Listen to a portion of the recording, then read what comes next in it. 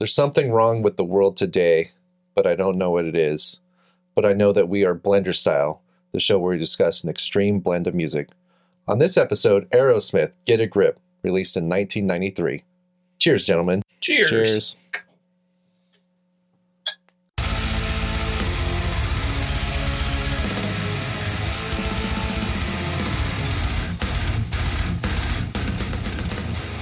When I was a kid, I was really into Wayne's World, and Aerosmith was in the Wayne's World 2 soundtrack. There was tons of Aerosmith videos on MTV, and it was a band that Casey and I bonded over, because my first ever CD, I had tapes before, but my actual first CD was an Aerosmith CD. I thought it was this one, Casey, Get a Grip. It was actually... I'm pretty sure it was Big Ones. It was Get a Grip. Was it Get a Grip? We bought it at Rite Aid or Payless in Taft, California. Because we were eating lunch at Bartolo's. And it was literally the first day I met you. Yeah. So I bought an Aerosmith CD. That is honestly... Oh, but it gets better, Nathan. Matt didn't even have a CD player. Yeah, that's true. So how the hell did you listen to it? My dad was like concerned about me making friends. I met Casey and all the Schedule boys. And we convinced him that we needed to get a CD player, and he was like into like VCRs and shit like that. So he was kind of like down like right away. And I had like a 6-disc changer. You were like, my dad was already forward thinking and had a VHS player. No, he was like totally cool with me having compact discs. It was funny because we went and bought the CD. And then I was like, "Oh, that's cool. We should go to your house and listen to it." And Matt's like, "I don't have a CD player."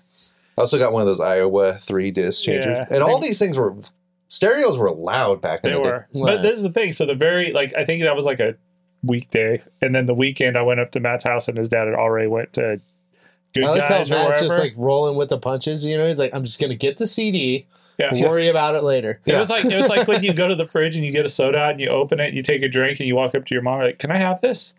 It's already too late. So he went and bought the CD and he's like, Dad, I want to listen to this.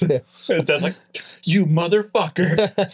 Dad, you already spent $20. You might as well spend 1,000 more. Yeah, how much were those? I don't know. It was a big shelf system. I think. I don't know. Yeah, it was legit. 5.1 Panasonic back then, which was new at the time.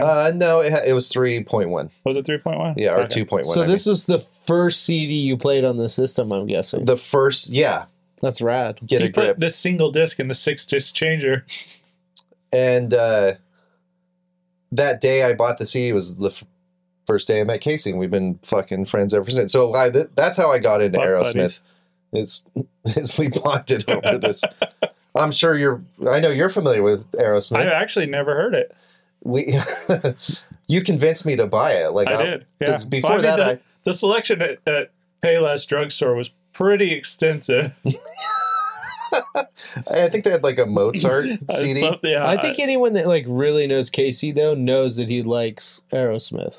Oh yeah, but I feel like that's just kind of like we liked it. I think that's a generational thing too. I think it is. I think it's something that I know your dad was kind of into it. My mom was really into it. Hell yeah! I mean, Aerosmith had already been around for how long? Like 50 years, dude. Yeah, and since like the first album's like more the like 70s. 100. And this is the top selling album for them, isn't it? I think I read that too, worldwide maybe. Yeah. And I know Toys in the Attic is up there, and Pump is up there too. Mm-hmm. Yeah, I had Pump and this one, and I think I had Permanent Vacation. So everyone's like kind of familiar with Aerosmith, right? Yeah, for sure. And not this album though. Really? Yeah, I'm more like Toys in the Attic. I'm kind of amazed that you weren't, never mind, because you said you didn't get to watch MTV a lot when you were younger, because this thing was played. This dominated MTV. Yeah, like, I did it, but also I remember these videos, you know what I mean? And everything, like, all these singles, like, I remember everything that was huge about this album, because it was huge. Like, all the singles, the videos, and everything, because, like, this is when he had like his daughter and Alicia Silverstone and shit like Liv that. Tyler and Alicia, and like she was in 3 videos. Alicia Silverstone, and Edward Furlong, and Edward Furlong was in a video as well. Yeah, rest in peace. Did he die? he's rest in peace in his career. His career fucking died. His alcoholism, R.I.P. Career, R.I.P. So I'm very much familiar with this, like going to like Kmart because that's where we got CDs, and like seeing this even probably 10 years after it already came out. Oh, for sure. I'm sure this is still there. Yeah, so I was definitely familiar with it, but just not as an album as a whole. Okay. So they're like a classic. I wouldn't call them classic rock. It's like hard rock, right? Is this the like Very blues driven. Okay. Yeah, it's very bluesy. This is clearly 90s though, like especially the intro track. I feel like it's honestly like late 70s, early 80s, but with a 90s production. Yeah, so Okay. this I Like think the they album classified art- this as like glam / rock. I saw that metal, too, and I don't which I didn't I understand. don't get that. I don't think they knew how to like. I do know that they voted Metal Edge readers voted album of the year in '93. That's stupid, dude. Well, you know who reads Metal Edge? We do. But that's We like get it for the picture. we I mean, didn't- the articles. we didn't vote. I feel No, like this I was don't. like one of the ones that like the kids and the parents bought, so it just It was a drove bonding up- experience. Yeah, I mean, because like the album artwork totally reeks like mom and dad trying to be cool. Oh, this was It's literally a cow's udder with a piercing. this on was it. voted the worst album cover of the year, And when it came deserves out. it. Yeah, it's not a great album. So the guy that did the album cover, Hugo Syme, yeah, he does like all the Rush album and covers. they were surprised that he did something this shitty. Yeah, Yeah, I like it. I think it's decent. And he also did Megadeth Countdown to Extinction and Mhm. Euthanasia and a bunch of Those Dream are tight. Theater album covers. Yeah, he definitely has a style, but yeah. But yeah, I think that's where the appeal was. It was like where father and son could get together and blast the radio. That's true, and, dude. And that like My dad, because my reeks- dad was like, "Oh, I know Aerosmith." Yeah, Yeah. exactly. And this Oh. album reeks it because it's so much fun. It is. It's a really fun This album. album there's like like a is like just like, 1,000 bangers on this, yeah, dude. It's just so Classics. much fun. It starts out good. You know, I think they like the beginning of this. I like, but at the same time, I feel like it rides the coattails of their collaboration with the Run DMC that they did. I feel like that they were kind of in the forefront when they did that, and then I feel like this kind of carried on with that, and they kind of were, hey, we did it once and it worked well, let's do it. I don't really like the intro as much as I like the rest of the album, but I the get where they're intro coming is ridiculous. Yeah. It's dumb as hell. It's stupid. But it- I think what the Run DMC did actually was lit a fire up under them, Oh, and for it sure. gave them another chance. you Oh know? yeah, I think Aerosmith was kind of like one of those bands that everybody knew about, and they were kind of the pioneers of their time. But I don't think they were going anywhere before this Like album came out. AC/DC, like AC/DC is a great band. I'm sure their albums are good, but no one's like talking about it. Yeah, This comes out like Aerosmith. You're saying Aerosmith was like approaching that. I think they were approaching Well, that Pump did staleness. good. It did, but I feel like there was that staleness. They're around. one of these bands that has like kept up. I agree, Yeah. dude. Armageddon, man. I Fucking Fuck, get it. I kind of hate that song. Yeah, dude, I do too. But but it really It makes me was not want to miss a huge. thing. yeah, but it was huge. You It know what I was. mean? Go, it's because it had that wall of TVs Yeah, I'm pretty sure it's playing the because movie. Ben Affleck carried animal cookie on Liv Tyler's stomach, and that's what sold that song. Well, he was watching that part in slow motion. Do you guys remember one of the songs being in Ace Ventura? I don't remember that. Lineup. It's the scene where he's like, he's looking at the Yeah. ring of all the players in the team to see which one has the missing diamond. Mm-hmm. So he's like running behind the guy and like looking at the guy's dick. Yeah. Line Up was the song that plays during that. I wasn't aware, but then I don't really remember Ace Ventura. I love the dude. Yeah, it's Cannibal great. Corpse. I know. I think I've watched it like 1 or 2 times, but I didn't really remember it. Oh, it's a good one. Yeah. Line Up's my favorite track. What's your guys' favorite tracks? Oof. Mine's Eat the Rich. Such a fucking banger, bro. Yeah. Great way to start the album. And I really enjoy Fever. Okay. Just a kick-ass want to Yeah. drink a beer song. Yeah. So I'm with you. I feel like I listened to this a lot when I was a kid, and the MTV songs got shoved down my throat. And so when I was going back and listening to this, I was kind of like, oh, I remember this, but then a lot of the songs that, because I think when Matt got this album, we were kind of that peak of our musical like discovery stage. Like we were going out of that what our parents listened to stage and into trying to find our own thing. And so he got this album, we listened to it a few times, but then we started discovering other stuff, and this kind of went on the back burner. 100%, yeah. And so like we might have listened to the whole album a couple times, but not really in the peak of our like rememory period of music. And so when I listened to this, I was surprised at how much good stuff is on here, better than the stuff that was on MTV. And I agree with you. Line Up, Fever, Flesh. Oh yeah, dude, Flesh is good. Shut Up and Dance. Yeah, that was on the Wayne's World too. That was a pretty big single for them. Yeah, but I just feel like those were the better songs. Like I listened to the ones that they had the MTV videos for, and I'm just kind of like, eh. Yeah, when I re-listened to this, I'm not waiting for crying. I skipped that one. And Amazing, because I've already heard them a bunch of times. Living on the Edge is still good. See, that was always my weakest one. Really? Yeah. It's like Aerosmith's like Under the Bridge. I definitely think that this album has some bangers, some tracks that I'll always go to now. But also there's songs on here that I'm like, I don't think anyone gave them any direction. I'm pretty sure they just went in there, jammed some stuff out, and this guy was like, skip-bat, deep-bat, beat over it, and they called it good. Like, I definitely think there's some stuff that was really thought out and really put together. The songwriting is really great, and they probably got help with a producer. And then some of this stuff, it feels like it's kind of just flushed out stuff that they were just trying to get out, and then they kind of put it together. That's just how it feels to me. No, and I kind of think you're validated because there's a lot of guest musicians on this and a lot of guest collaboration on here. Yeah. Lenny Kravitz, Jim Vallance, Desmond Child. Don Henley, dude. Yeah. Like tons of... I didn't even know that. I didn't either. Because they don't stick out. Like Lenny Kravitz, you should be able to... Yeah.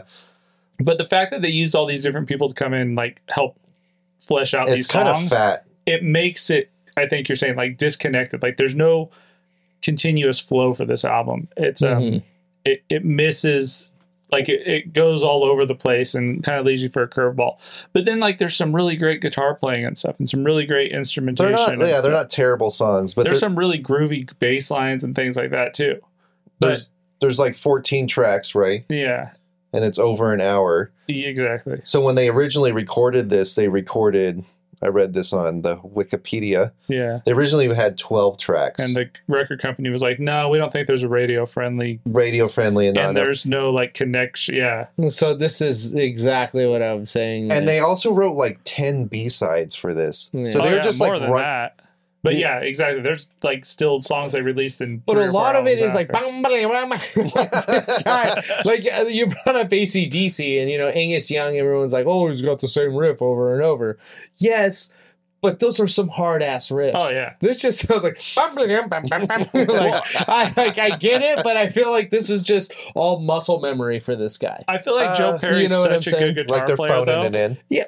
Totally. But I feel like maybe that's the same thing. Like if you look at Slash's stuff, like it looks simple because he's so good at it. Because I think Joe Perry's really fucking good at what he does. I'm not taking away from him as a guitar player. Yeah, but I do agree with you. There are some rhythm sections that are just kind of repetitive.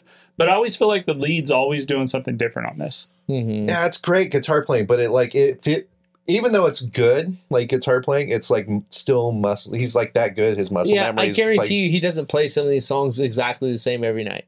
I guarantee you, because he's just like, and because he can though, right? Yeah, he can do it and pull it off. I get that, but I also feel like they're like, oh hey, we need another track. The record label was. He's like, some bands are like, fuck, like what are we gonna do? And he's over here like, we can't put those two. We're gonna do what we always do. Get the Skid Scott guy in here. But this does sound throw a few scarves on him and we're good. There is a progression from this album, from the previous album to this one. Oh, for sure. It's definitely forward. So they wrote all these songs. They all kind of sound. There's some variety here, but there's a consistency to it too. Yeah, and I agree with that. There's a lot of like variety, but the variety is always something like the percussion and the beat and everything is pretty similar through everything. The only thing that really changes is that lead guitar stuff. Yeah, the and drums are vocal fine. patterns. Yeah, I mean, there's nothing. I mean, there's a couple songs that you're like, oh, that's a really cool beat, but it's nothing that you're gonna be like, oh.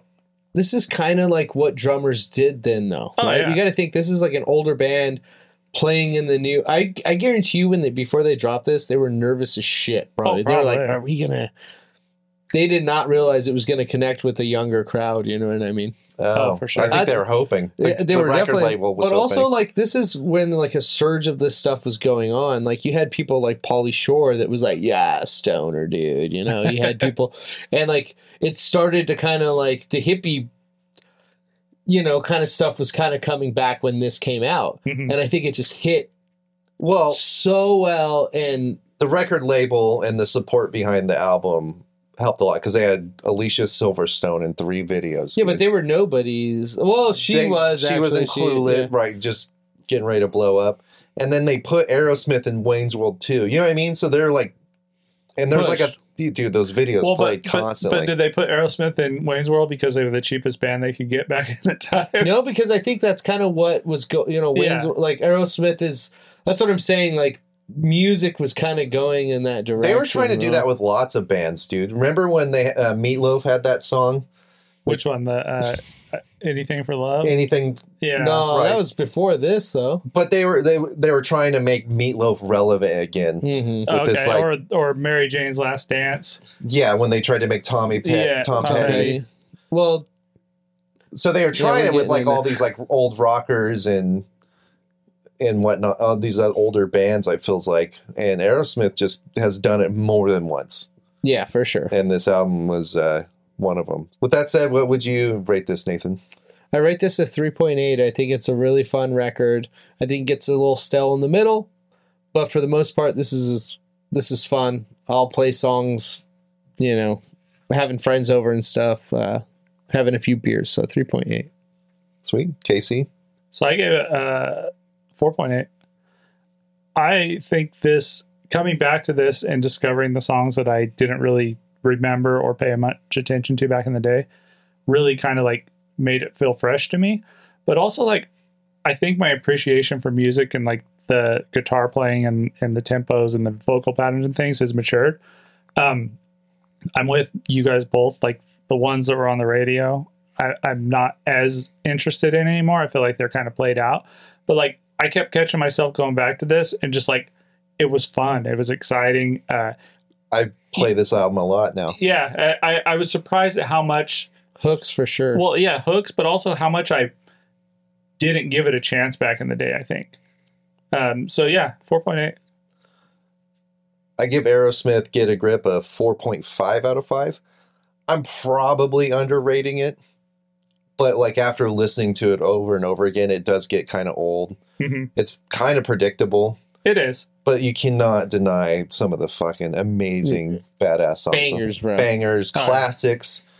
I can sing along to it, which I don't even know lyrics for most songs. You're like, I know the tempo for this thing. Yeah, dude, it's it's great album. Just it's like too long though. Yeah, that's the one thing that they could cut like. I feel like the intro could be cut off, and then everything out that hidden track and that stuff. Yeah, and I'm just like, dude, I don't. If they made this 40 minutes, 45 minutes, yeah, bro. I would like to, because I didn't research it too much, but I'd like to see what songs the record company had them add to it. I tried to find it. I couldn't. Yeah, and I didn't really dig into it. But probably I all the hits. Right. Right. That's why you can't find it. They're like, this cannot be released. Just because I feel like 2 songs less than this would probably be a good length. But were they 2 of the better songs on here? Yeah, I think this could be like 10 or 11 tracks. Yeah. They could cut some stuff out. I mean, obviously they could cut Boogeyman. It's an instrumental. Yeah, Boogeyman, even though it's kind of cool. So you guys like Fever and Flesh? I don't like those ones as much. Fever's all right. It's not Flesh the best one. Good. Walk On Down's kind of boring. None of these are really that bad.